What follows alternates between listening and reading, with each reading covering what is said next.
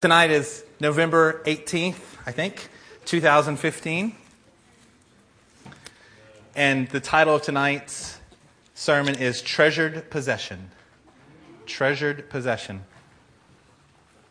Steph, can you put up the last slide from the sermon before, from Sunday?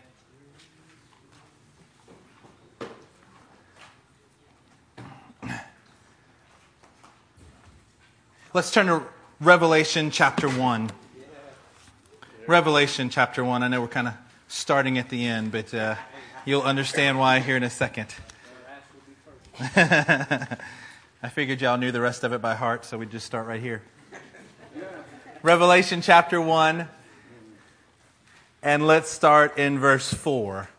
Revelation 1:4. Say there when you are there.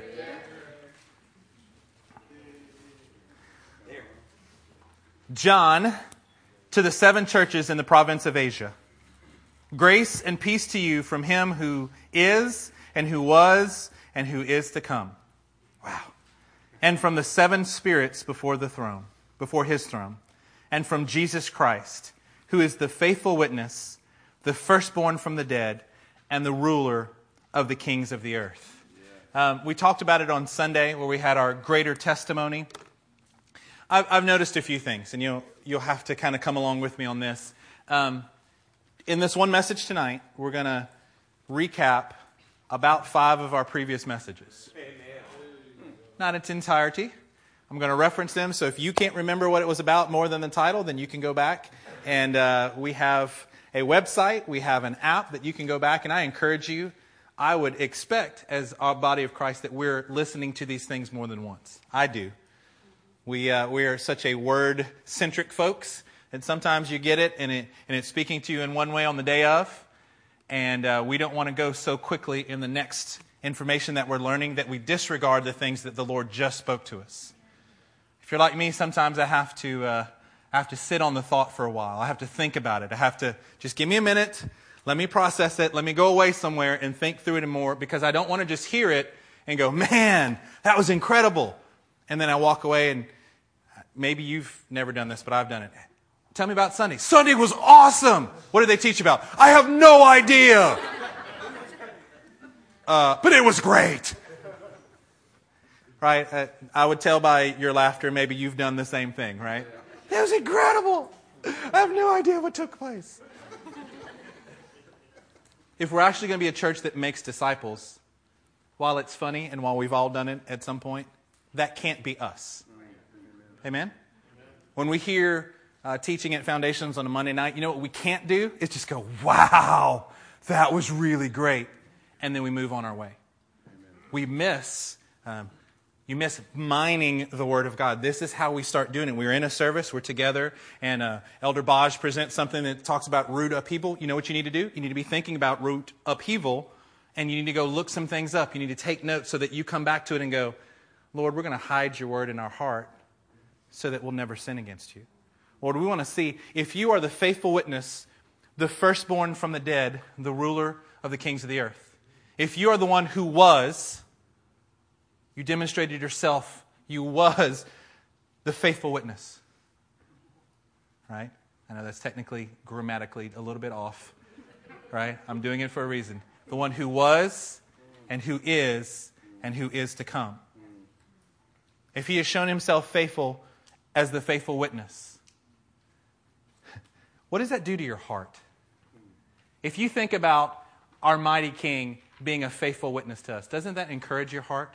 Doesn't that challenge your heart? Doesn't it incline your heart to want to do what he says? Yes.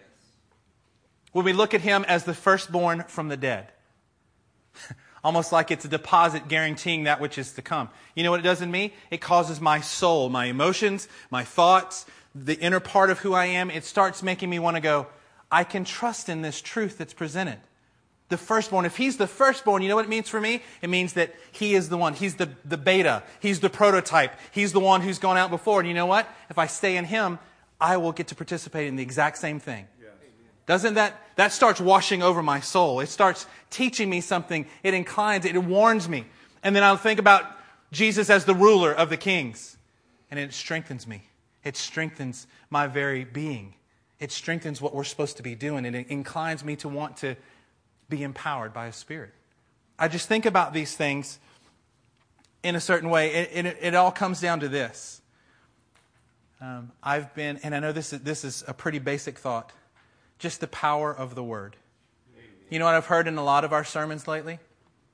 There are a lot of other voices. There are a lot of other things going on. But the Word is the only truth that there is. Amen. The Word causes us to believe that which we cannot see. This is what the Word of God does. I used to kind of kid around with a friend of mine as we were leading a group, and it was at another organization, and I was sitting there, and I was like, hey, this is all I have to do. All I have to do is see around every corner before we get there. And he'd kind of go, what?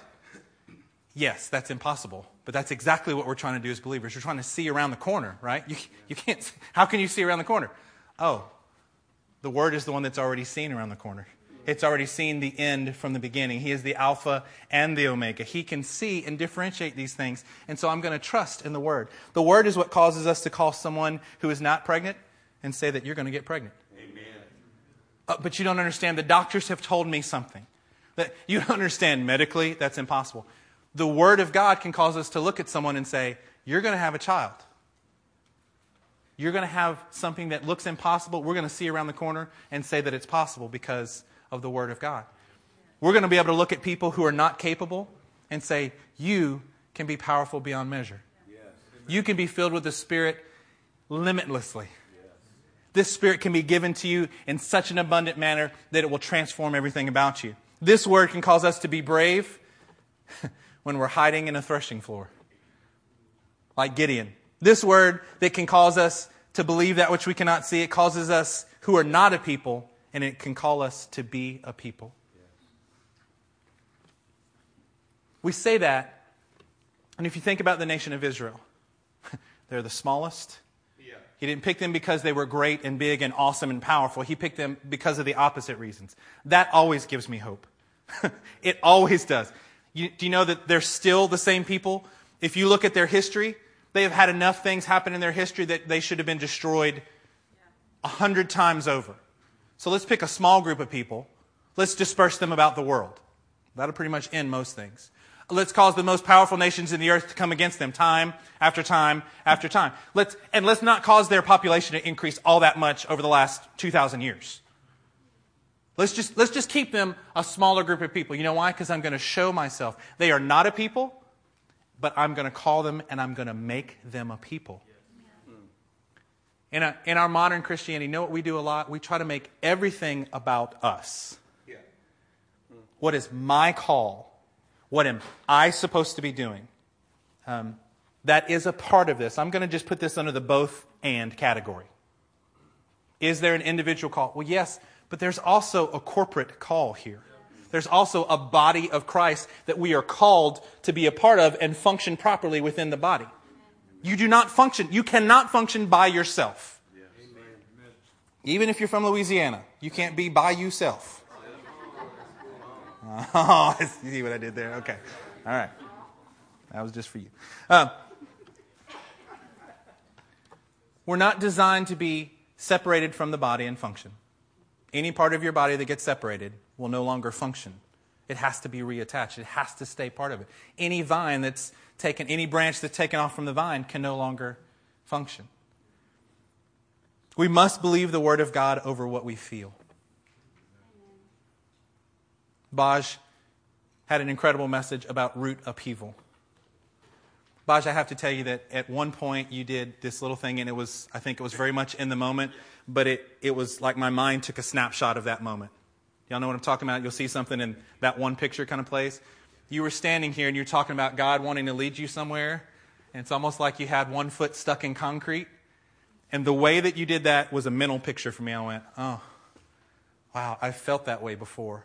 I understood that perfectly in what He did to go, there's been some things that the Lord has told me to do, and there's a reluctance. There's a feeling of, I'm not sure that this is going to work out. What happens if I fail? When we moved to Austin, Texas, there was a thought in our mind like, what if we're wrong? We're going to move away from everybody. What if we're wrong? And we had to ignore what we felt. We had to let the root upheaval take place in our life so we would just go anywhere He told us. And our final decision was, Lord, if we are going to fail. It's easy to see after the fact if you're going to win or not, right? The truth is, we can't go by what we feel. We have to go by what the Word of God is telling us. And said, you told us to go, so even if we fail, we'd rather fail trying to do what you're telling us to do. Let that be the kind of failure that we get. And by the way, you won't. Amen. If you walk out in faith, He'll always meet you, but it always feels like failure is imminent. Lord, I'm 35. I've got a family of 5. I'm making good money where I am. You want me to leave that, make less money, and move away? Sounds like a plan to me. Because I see the men and women in the Bible and the ones who are in the Hall of Fame for faith. You know what they did? They always did what God told them to do. It was always an act of obedience. They always disregarded what they felt versus the Word of God. We have to believe the Word of God over what we hear. And the message, no regret. We talked about different types of advisors. Who's speaking in your ear? We had sinful advisors and worldly advisors and selfish advisors and bitter advisors. We were talking about the person named Ahithophel. We were walking through 2 Samuel when we did that. We have to believe the Word of God over what we hear, even if it's coming from ourselves. It's one thing to have advisors and counselors around you that are telling you the wrong things, but it's a whole entirely different thing to have yourself be the bad counselor. You keep telling yourself. We're very persuasive, by the way. I'm very persuasive with myself. I talk to myself a lot. Sometimes out loud, but most of the time not. We have to believe the Word of God. If there is a discrepancy, our church can get an interesting rap sometimes during our counseling. What we do in our counseling is to say, here's what the Word of God says. Here's what you're doing. The only discussion that we need to have is how you're going to close that gap. That's the only discussion. Not, tell me about your past.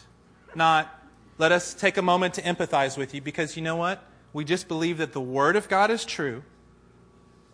And if you're like me, maybe we'll empathize with you too much. And we'll actually, inadvertently, by mistake, do a terrible thing. And we'll encourage you not to actually get to where the Word of God tells you to get. So instead of doing that, you know what we say? The Word of God says this. You are here. All we need to talk about is how we're going to close the gap. Not why you're here. Not what happened to you. Not all the reasons that you could. Oh, yes, we sympathize with you. And all we want you to do because we actually want to help you. Because the Word of God is going to be, it's the most amazing counselor that we can ever find. The Holy Spirit speaking to us is what's going to actually transform us.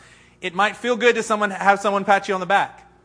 But the truth is we all need to be transformed to be like Him. Amen? Amen? And you're going to say that now, but we'll see the next time we counsel you, right? Amen? Yeah. We have to believe the Word of God over what we feel. Bosch helped us learn about that. We have to believe the Word of God over what we hear. We have to believe the Word of God over what we're surrounded by. Pastor Eric had an incredible message on semantic drift. Remember semantic drift? We started talking about words in our society that are being redefined. Love, gender, marriage, truth. All kind of different things that came. There's the semantic drift, which is funny because semantic drift is talking about a word that shifts. So we're saying, stand on the word that doesn't shift. Let's stand with the one who has no shadow of turning. There's not even a hint. There's not even a need to flinch in another direction than what the Word of God tells us. We must believe the Word of God over what we are sometimes. Buddy encouraged us with the word last week about having a heart transplant, that God would replace our heart of stone and give us a heart of flesh. Lord, I am not. Well, amen. In spite of what I am or I am not, God, I choose to believe and I choose to obey your word, even if I think that I can't do it. I will not let my opinion of myself and of my own heart keep me from doing what you've said. Tonight, let's turn to Exodus chapter 19. lest you think I'm just going to talk to you and not get in the Word very much here. So, Exodus 19. We're going to start off in the law. We're going to progress to the prophets, and then the writings, and end in the New Testament, almost as if the entire Word of God is exactly what we need. Exodus chapter 19.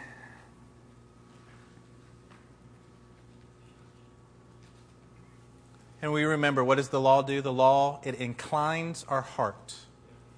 It inclines our heart. It helps us. The law gives us the formation of the nation of Israel. It's supposed to help us and mold our hearts. So this is what we're going to do. We're going to read this word, and it's going to begin to incline our heart towards godliness. Because that is the function of this passage. In the 3rd month, after the Israelites left Egypt. So the 3rd month after Passover. We'll come back to that. On the very day, they came to the desert of Sinai. After they set out from Rephidim, they entered the desert of Sinai, and Israel camped there in the desert in front of the mountain. The mountain. Okay? I won't take time to go back, but if you were there on our Monday nights in Foundation, Pastor Eric has already taught on the very mountain that they are at now is the very mountain where we find out that the burning bush is. We're back. And everything that God had said would happen, happened exactly as He said it would happen. Okay. Verse 3, Then Moses went up to God, and the Lord called to him from the mountain and said, This is what you are to say to the house of Jacob, and what you are to tell the people of Israel. You yourselves have seen what I did in Egypt. Let's just take this and be personal for just a second. You yourselves have seen what I did to Egypt. Don't you have testimony in your own life of what you've seen God do? Yes. You have had time after time after time. If you've been in the Lord at all, if you have been in the Lord a short time, then you at least have a few things. How He saved you, how He let the death angel pass over you and allowed you into the kingdom. Right? You yourselves have seen what I did to Egypt and how I carried you. Has the Lord had to carry you before? Yes. Goodness gracious, He's had to carry me times.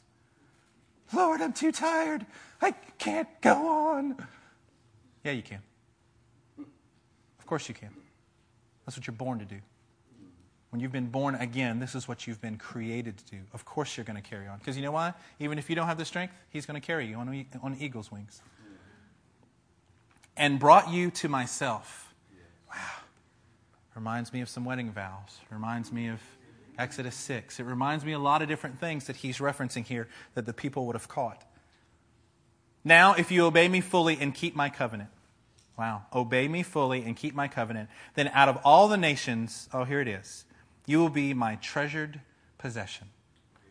Out of all the people on this planet, I'm picking you. I'm picking you. You're going to be my treasured, my special, my anointed. There's something special about you guys. There's something special because He's calling them and He's saying, I want to do this for you.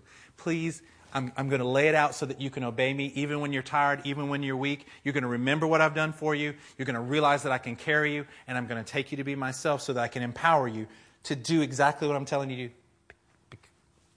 You're my favorite. You're my favorite. Right? It's always funny. I don't know if you guys had grandparents like this. I did. They would tell each of the grandkids, don't tell anybody else. But you're my favorite. Right? God's not doing this to everyone. He's saying to those who will follow His word, you're treasured. You're special to me. When we get caught up and we forget simple things like this that the Bible just clearly lays out, we are His treasured possession. Quit looking at your own inadequacies. Quit looking at where you fail. Quit looking at your weaknesses as if God needed you to be strong to accomplish something through you. And remember that He's calling you His treasured possession. that should change how some of us in this room live our lives. If you understood those two words, you're my treasured possession. I'm going to attempt to believe the Word of God over what I feel. I'm going to successfully believe the Word of God over what I may hear, what I may think, what I may see. I'm going to take this scripture and go, Lord, I'm your treasured possession. Although the whole earth is mine, just in case you forgot, I own it all. You will be for me a kingdom of priests and a holy nation. A kingdom of priests. For who? Well, for the rest of the world. A kingdom of priests. Why? So we can go around and be priestly to each other. Well, okay. That'll be fun, I guess. Because he wants us, when we talk about the faithful witness, the firstborn from the dead, and the ruler of the kings of the earth, he's going to be our ruler. We're going to be ruling as kings, a kingdom of priests for our Lord. These are the words that you are to speak to the Israelites. So Moses went back and summoned the elders of the people and set before them all the words the Lord had commanded him to speak. The people all responded together, "We will do everything the Lord has said." So Moses brought their answer back to the Lord. As you're thinking through this, as you're putting yourself here, as you're listening to these words, I know you've probably read it 100 times, and as you're listening to them again, think of the time that it's taking here. Moses has to go up the mountain. There's no elevator, escalator, lift, stairs. He's going up the mountain, and the Lord talks to him. And then he comes down the mountain. And then he presents exactly what God just said to the people. And the people respond. And then he turns and goes back up the mountain.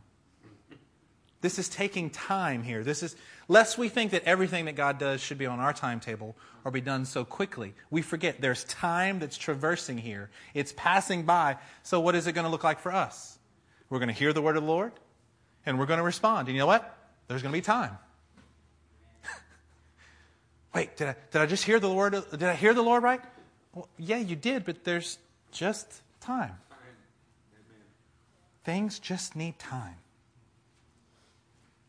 Not your time, not my time, but the time that God designates. The Lord said to Moses, I'm going to come to you. Nope, I skipped. I'm sorry. Oh, no. So Moses brought their answer back to the Lord. Verse 9. The Lord said to Moses, I'm going to come to you in a dense cloud, so that the people will hear me speaking with you and will always put their trust in you. Wow. Then Moses told the Lord what the people had said. And the Lord said to Moses, go to the people and consecrate them today and tomorrow. Have them wash their clothes and be ready by the third day. Looky there. Third day. Interesting. Because on that day, everybody say that day. The Lord will come down on Mount Sinai in the sight of all the people. I just want to encourage you for a moment. This is one of the most unique days in the history of mankind that we're preparing for here, right? A day that an entire nation will hear the audible voice of God. The entire group of people.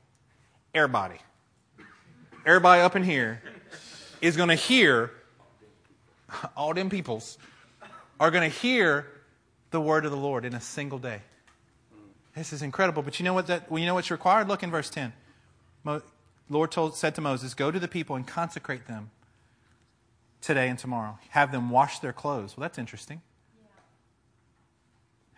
It's okay. Yeah, it was interesting. At least the angel. Wash your clothes. Have everything about you cleansed. Sometimes we look at these things and we're going, again, consecrate yourselves. Well, I will in my heart and in my mind. No, we're going to actually talk about everything about you that needs to be cleansed.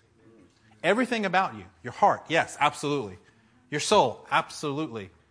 Your strength, absolutely needs to be consecrated to the Lord.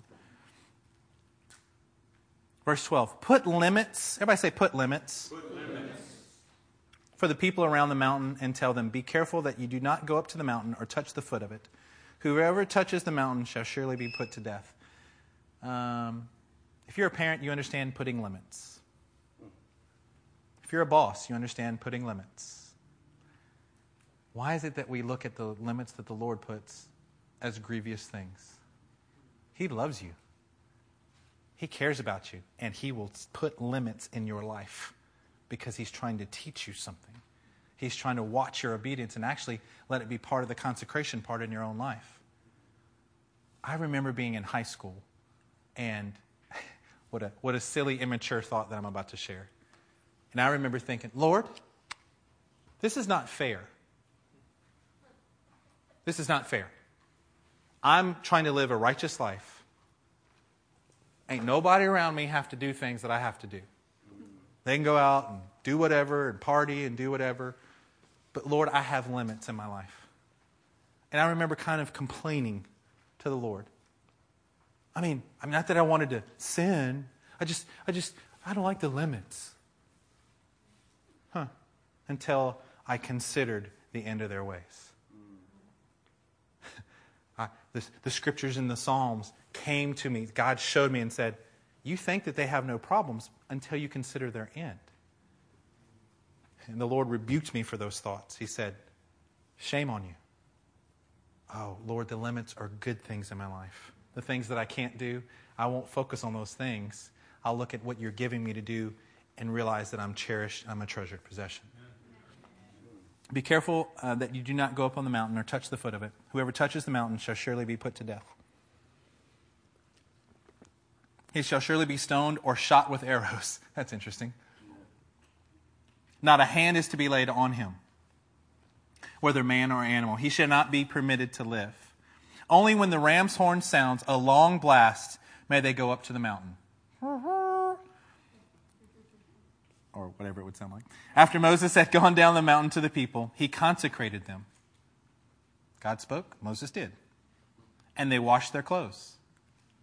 It's not all on the leader. Each individual person had a responsibility to be a part of the consecration. Then he said to the people, prepare yourselves for the third day. Abstain from sexual relations. Wait, we were just talking about washing our clothes. There's very few times where it actually says that in the Word. God must have been trying to get some attention and saying, this is such an incredible day. I want you to understand. I want to get your attention. Are you paying attention? My dad was a football coach for a long time and a teacher, so he'd always go, do you hear me? Yeah. He'd do this thing with his ear. Like, thank you, Dad, for the visual along with the words, because, you hear me? Are you hearing me? Yes, sir. Yes, sir, Coach, Father, Dad, sir. I will listen to you. Basically, he was asking me in those moments to do what we do with there. Are you hearing me and are you understanding what I'm saying? Do I have your attention yet? Yes, sir. Yes, sir, you do. On the morning of the third day, there was thunder and lightning with a thick cloud over the mountain and a very loud trumpet blast. Very loud. Everyone in the camp trembled. Have you ever had a noise that just startled you to death?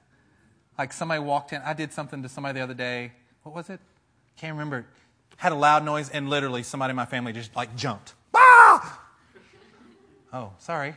Sorry about that.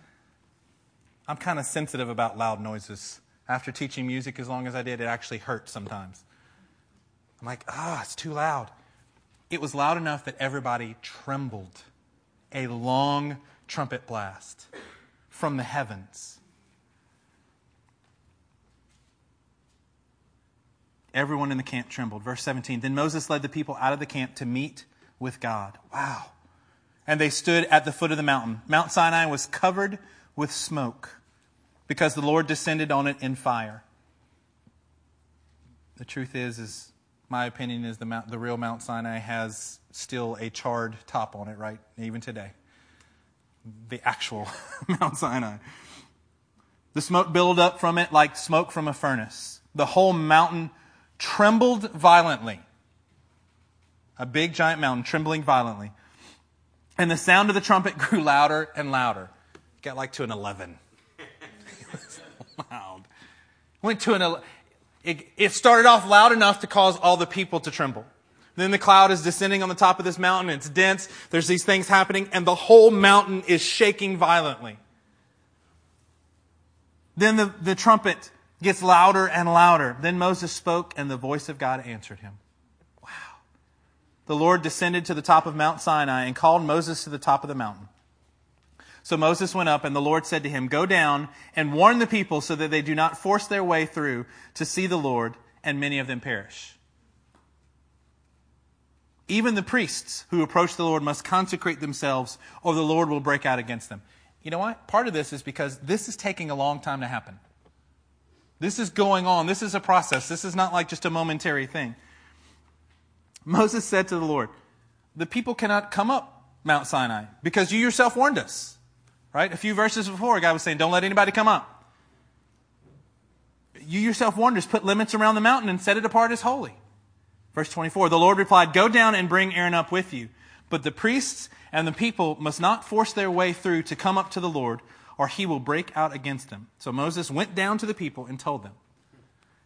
We're going to move on from this here in just a second, but he's up. God himself is there. The trumpet of God. And you know what God is still worried about? He's still worried about the condition of the people. He's saying, "Moses, I need you to go down and tell them." "But Lord, you've already told me to tell them this, and I've already told them." And God says, "Go down and tell them again. Because in this moment, I don't want to have to break out against them." I've done this before as a parent. There have been times when I'm like, "Look, here's what I need you to do." I didn't say it quite this way, but my thought was, I'm about to break out against you. So I need you to go over there. Don't say a word. Don't explain a thing. I just need you to move. Because lest my wrath get poured out upon you. Right? Just for your sake. For your sake, you need to... Right? I can almost see the Lord go down and tell them again. You know why? Because I know them. And just because I told them something doesn't mean that they'll actually all follow it. Maybe there's some adrenaline junkies. They're like, "This is so cool. We got to go be a part." Don't do this or I'm going to break out against you. The problem with the scriptures is it often reminds me of myself. How many times, in cases, how many times does the Lord have to tell me, "Don't do that. Quit viewing yourself that way. Quit allowing this to happen in your life." Yeah. And he has to send someone else down and says, hey, you know what tonight is for some of us? Tonight is Moses coming down from the mountain saying, "Hey, the Lord he doesn't want to have to break out against you. So how about we realign ourselves with what he's already told us? Amen. How about we consider the ways that the Lord has already showed us to operate in?" Let's turn to Exodus chapter 32. Exodus 32.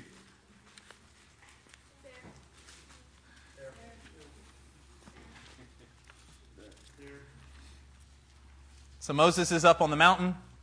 The people get tired of waiting because he's now gone up on the mountain. He stayed there some 40 days or so. So logically, no, not really, I'm being facetious. They create a golden calf because he's been up there for 40 days. Wow, great. You just saw the overthrow of an entire nation. 3 months ago, you saw death ravage a nation.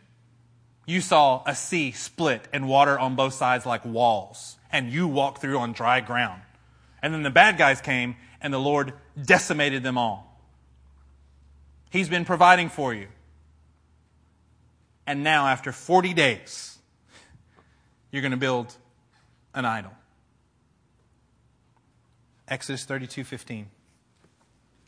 It says this, "Moses turned and went down the mountain with the 2 tablets of the testimony in his hands."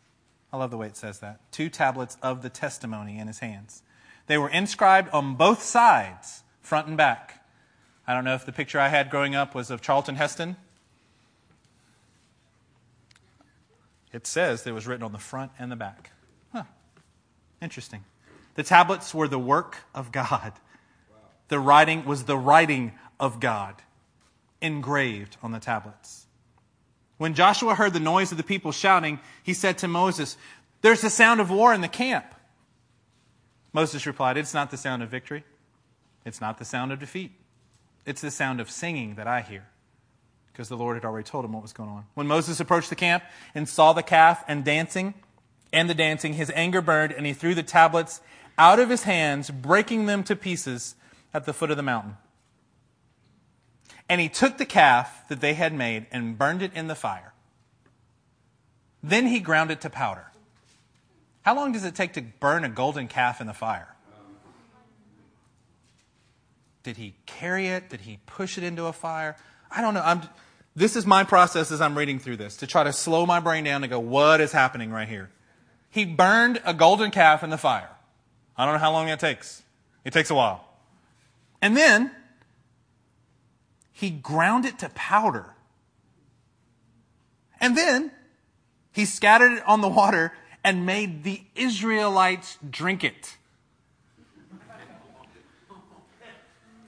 All right, you, drink it. Okay, you, drink it. 1 million people later, you, drink it.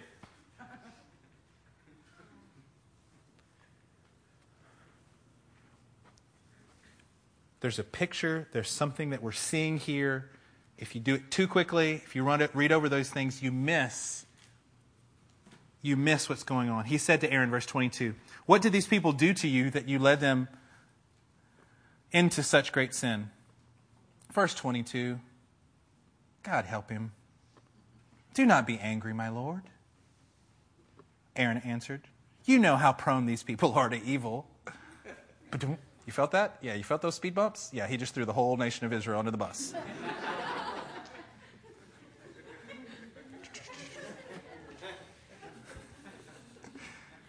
"They said to me, 'Make us gods who will go before us.' As for this fellow Moses who brought us up out of Egypt, we don't know what's happened to him. I mean, there's still some cloud and fiery stuff going on up on the top of the mountain, but we don't know." So I told them, 'Whoever has any gold jewelry, take it off.' And they gave me the gold, and I threw it in the fire, and out came this calf."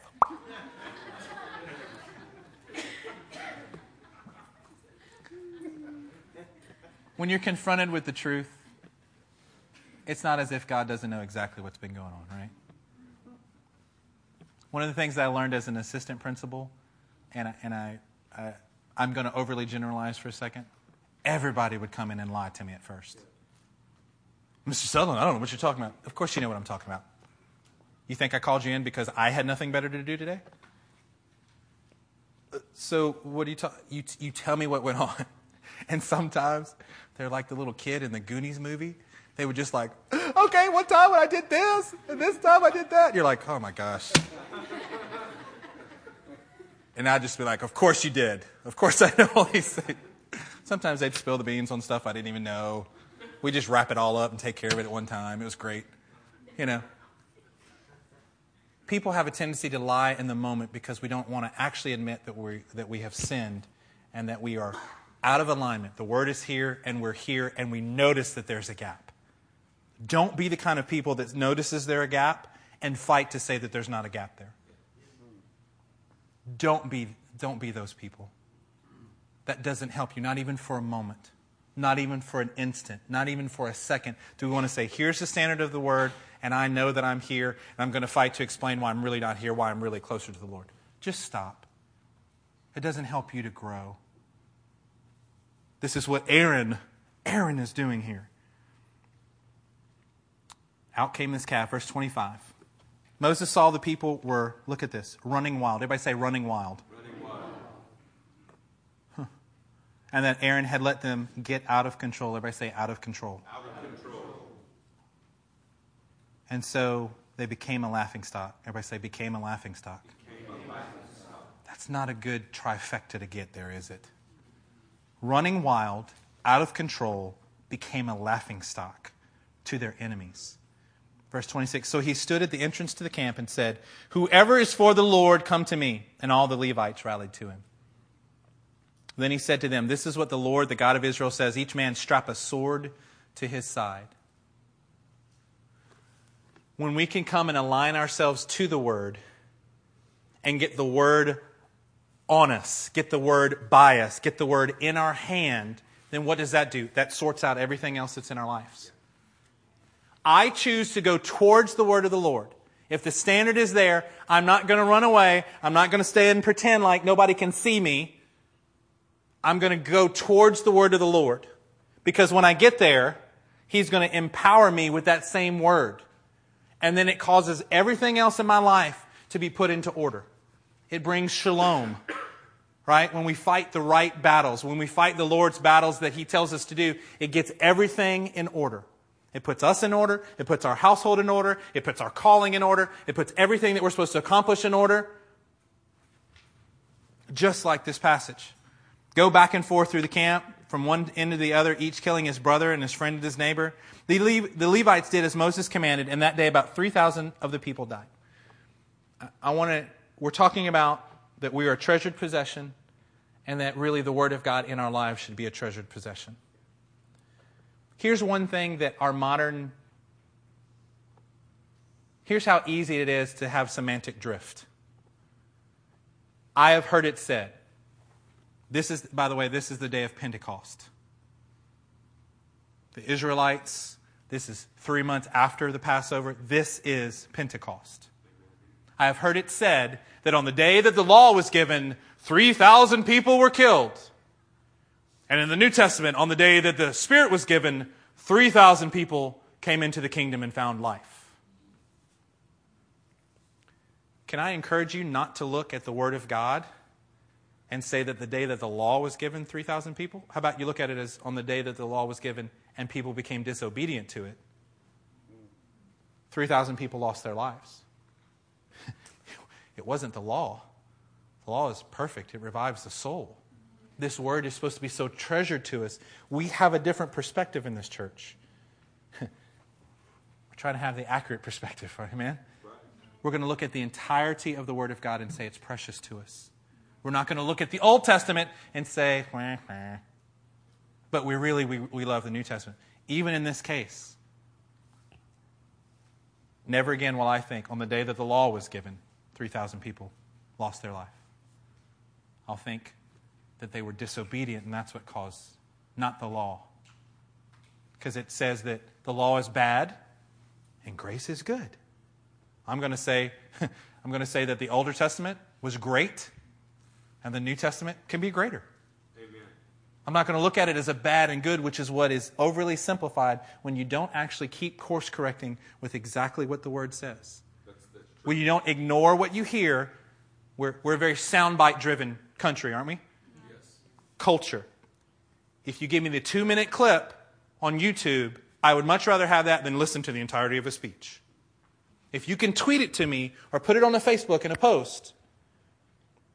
By the way, can I encourage you? This is just a pet peeve. When possible, don't do an entire theological discussion on Facebook. It's so silly. Call the person. Get them to come to church. Let's talk it out. This is people who think they're ninjas and they're fighting with like pool noodles. You're like, seriously. All of you, stop it. Okay, there's my little advertisement. That was just my personal thing. That was my infomercial. There you go. Don't look at Pentecost and say anything different than what the Word of God actually says about it. Let's turn to Isaiah chapter 11. Isaiah chapter 11.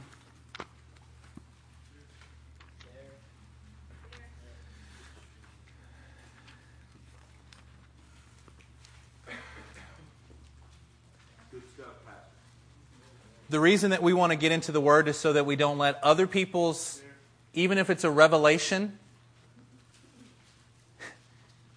maybe the person who originally said that the day the law was given, 3,000 were killed, and the day the Spirit was given, 3,000 people came to life. Maybe they had an actual correct revelation about it, and by the time it gets to us, it's just this little cool saying.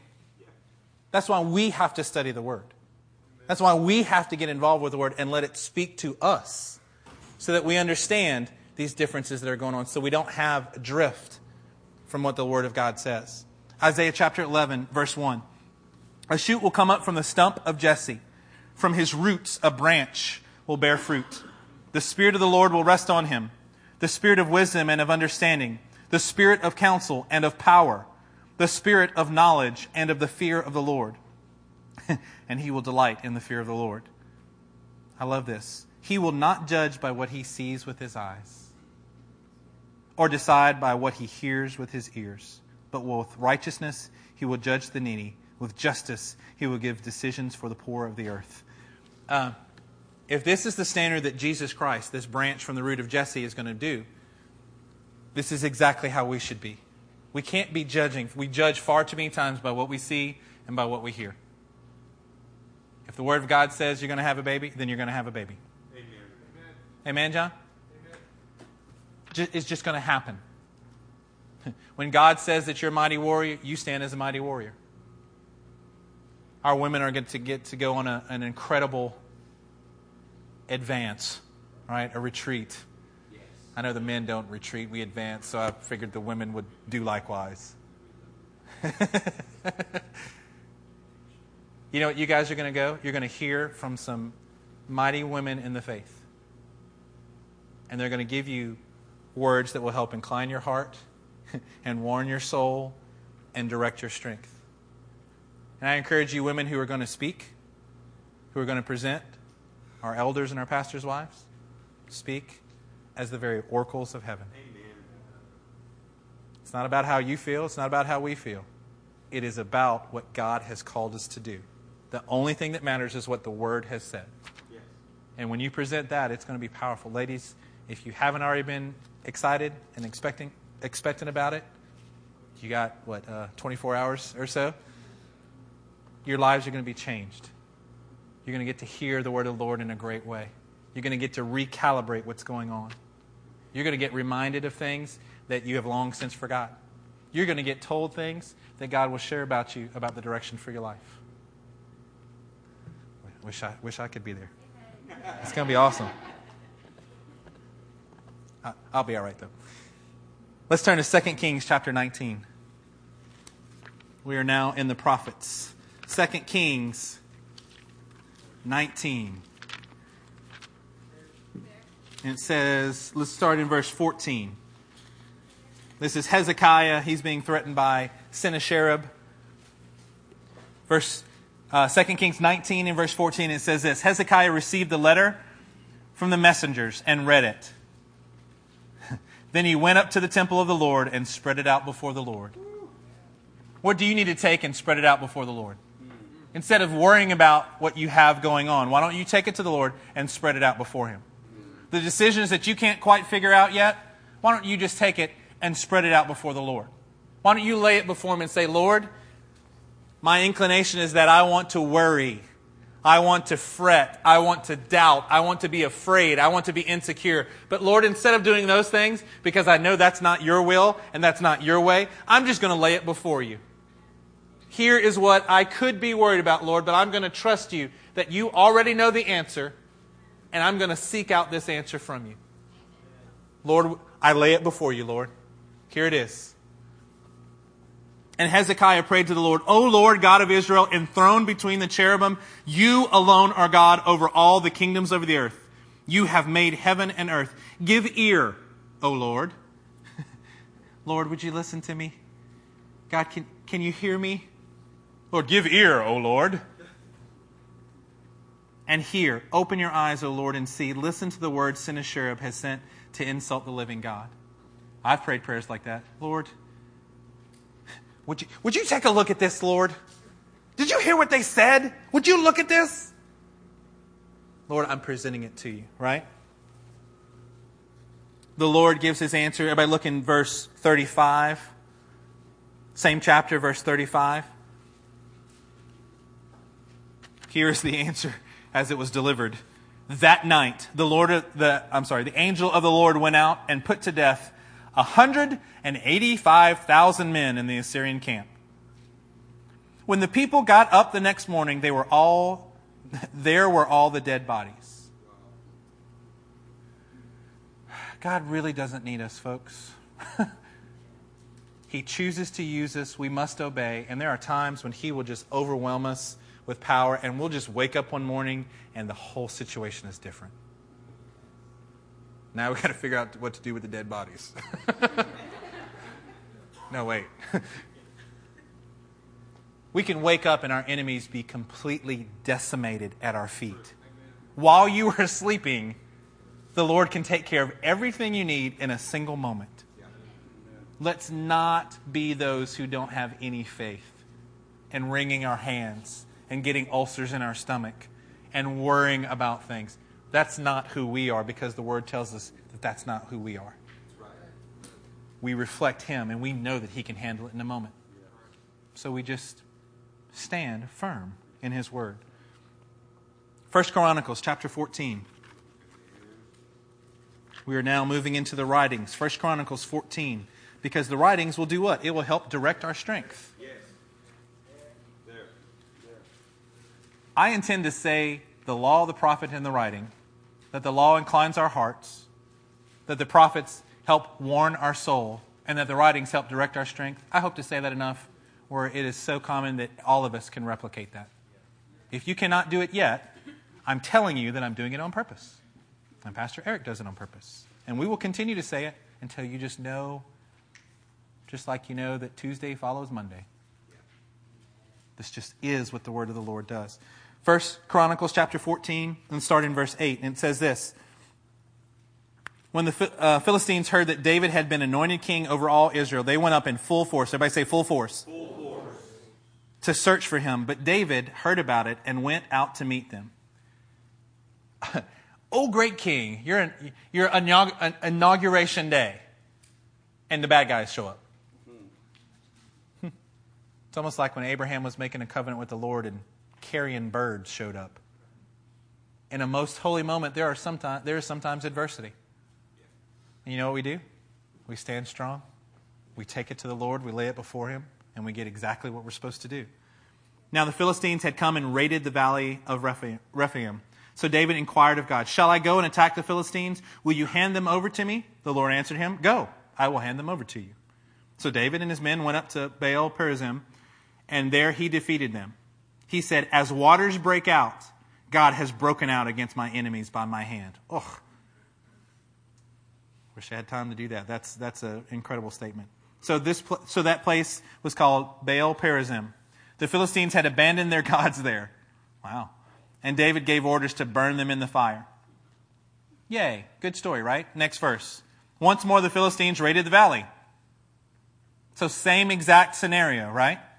So David inquired of God again, and God answered him. He says, "Do not go straight up." Just because you're in a similar situation doesn't mean that you should ignore laying something before the Lord. Amen. This is supposed to direct our strength. If we see the same situation, go, "I got it. I know what to do because I did this last time." You could miss what the Lord's telling you to do. How about in every situation, we bring it before the Lord so that He can say, "This is what I need you to do right now, Steve. Today, this is what I want you to do." But Lord, yesterday I did it this way, and we're in the exact same scenario. So according to my decision matrix, it says this, and then here in the fact, so I should do this again. God says, "I don't care about your decision matrix. I don't care about the filter that you have. If it's not the Word, we're going to put it to the side. And we're going to find out what the Word tells us to do, what God's presence is showing us." So David inquired again, and God answered him, "Do not go straight up, but circle around them and attack them in front of the balsam trees." And he wins this victory as well. Everybody turn to Psalm 19. Again in the writing. I'm going to do this very quickly because I want to get somewhere else. Psalm 19. Law inclines the heart. The prophets, the Nevi'im, they warn the soul. The writings, the Ketuvim, helps direct our strength. Let's look at verse 7. Psalm 19, verse 7. The law of the Lord is perfect. Okay. Caught you sleeping. We're going to do it again. Y'all help me out. The law of the Lord is perfect. It revives the soul. The statutes of the Lord are trustworthy, making wise the simple. The precepts of the Lord are right, giving joy to the heart. The commands of the Lord are radiant, giving light to the eyes. The fear of the Lord is pure and endures forever. The ordinances of the Lord are reliable. We've got some different words. It's all right. They're sure. They're reliable. And altogether what? They are more precious than gold, than much pure gold. They are sweeter than honey. Have you ever just had someone give you the right word, or you read a word and it just washed over you and it was just the sweetest thing in your mouth? Oh. When I look at what the law is, it's perfect, it's trustworthy, it's right, it's radiant, it's pure, it's enduring, it's sure, it's righteous, it's precious, it's sweeter than honey. By them is your servant warned. In keeping them there is great reward. When I see what the law, when I see what the Word of God is, how can I think that the day the law was given, there's death? I see that there's reviving of my soul. There's reviving of our souls. There's making wise the simple. There's giving joy to the heart.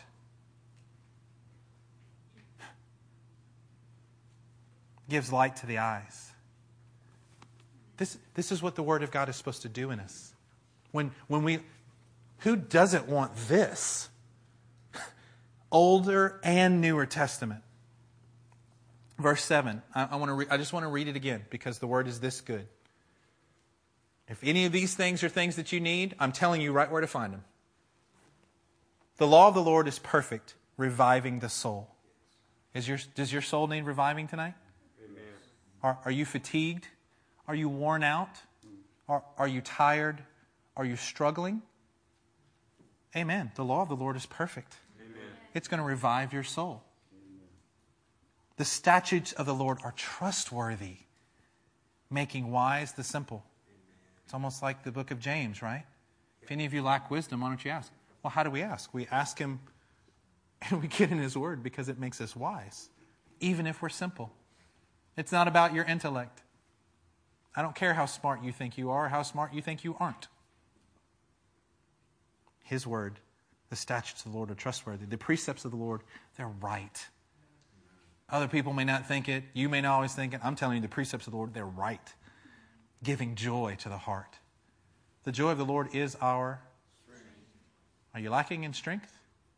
Maybe it's because you're lacking in joy. Maybe it's because you're lacking in the power of the Spirit being at work in you. Precepts of the Lord, they're right. The commands of the Lord are radiant. They're radiant. They're full of light, giving light to the eyes. Are you having trouble seeing what you're supposed to do next? Are you having trouble figuring out something in your life? The commands of the Lord are radiant. The fear of the Lord is pure, enduring forever. Man, this is powerful, folks. I know it's a Wednesday night. I get it. It's still powerful. In what areas are you allowing what you think and what you see and whatever you've decided to be more powerful than what the Word of God is in your life? Good question. Are we allowing our faculties, what we possess, to be reality instead of going to the Word of God? In what ways are we allowing our reality? How do I feel? Well, I feel nervous. So therefore, I will act this way. You know why? Because I feel nervous.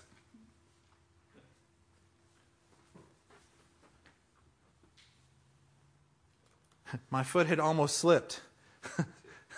Until. He can make my feet like hinds feet. Oh, he can make me sure-footed, even in the most slippery of places. Where do we want to live? It's easy to live here. We do it without thinking. We can do it here in this church.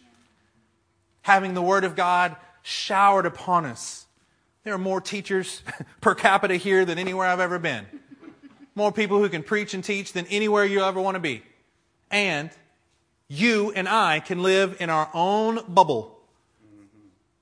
In our own reality of what we see, what we think. I don't know why God has taken this long. I don't understand this. I don't like this. Instead of going, Lord, here's where I'm weak. Here's where I lack wisdom. I'm going to lay it before you, and I'm going to trust that your word has the right answer. I may not even know it yet, but I'm just going to put my faith over here because this is tiring over here. This wears me out. You know what? I don't sleep well when I'm over here. You know why? Because I'm just all stressed out and I can't get to sleep. Over here, sleep like a baby. Why? Has the situation changed? Nope. I've just placed my trust. Some may trust in horses, and some may trust in chariots, and some people may trust in their own intellect, and some people may trust in their own bank account, and some people may trust in whatever it is that they actually trust in. But I'm going to trust in the name of the Lord. Because you know what? I'm His treasured possession. I'm special enough to Him that He wanted a kingdom of priests, and He chose me to be a part. Not because I'm standing on the stage. Turn to 1 Peter chapter 2. And we'll close from here.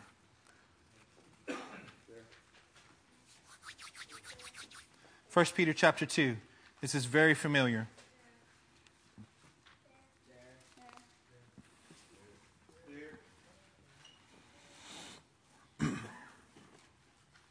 Verse 9. But you are a chosen people. By the way, we do realize that he's speaking to the nation of Israel. You're a chosen people, a royal priesthood. I'm so glad that we as wild olive shoots have been grafted into this. This is such a beautiful thing. We have not replaced Israel. We don't replace them. We get to join with them.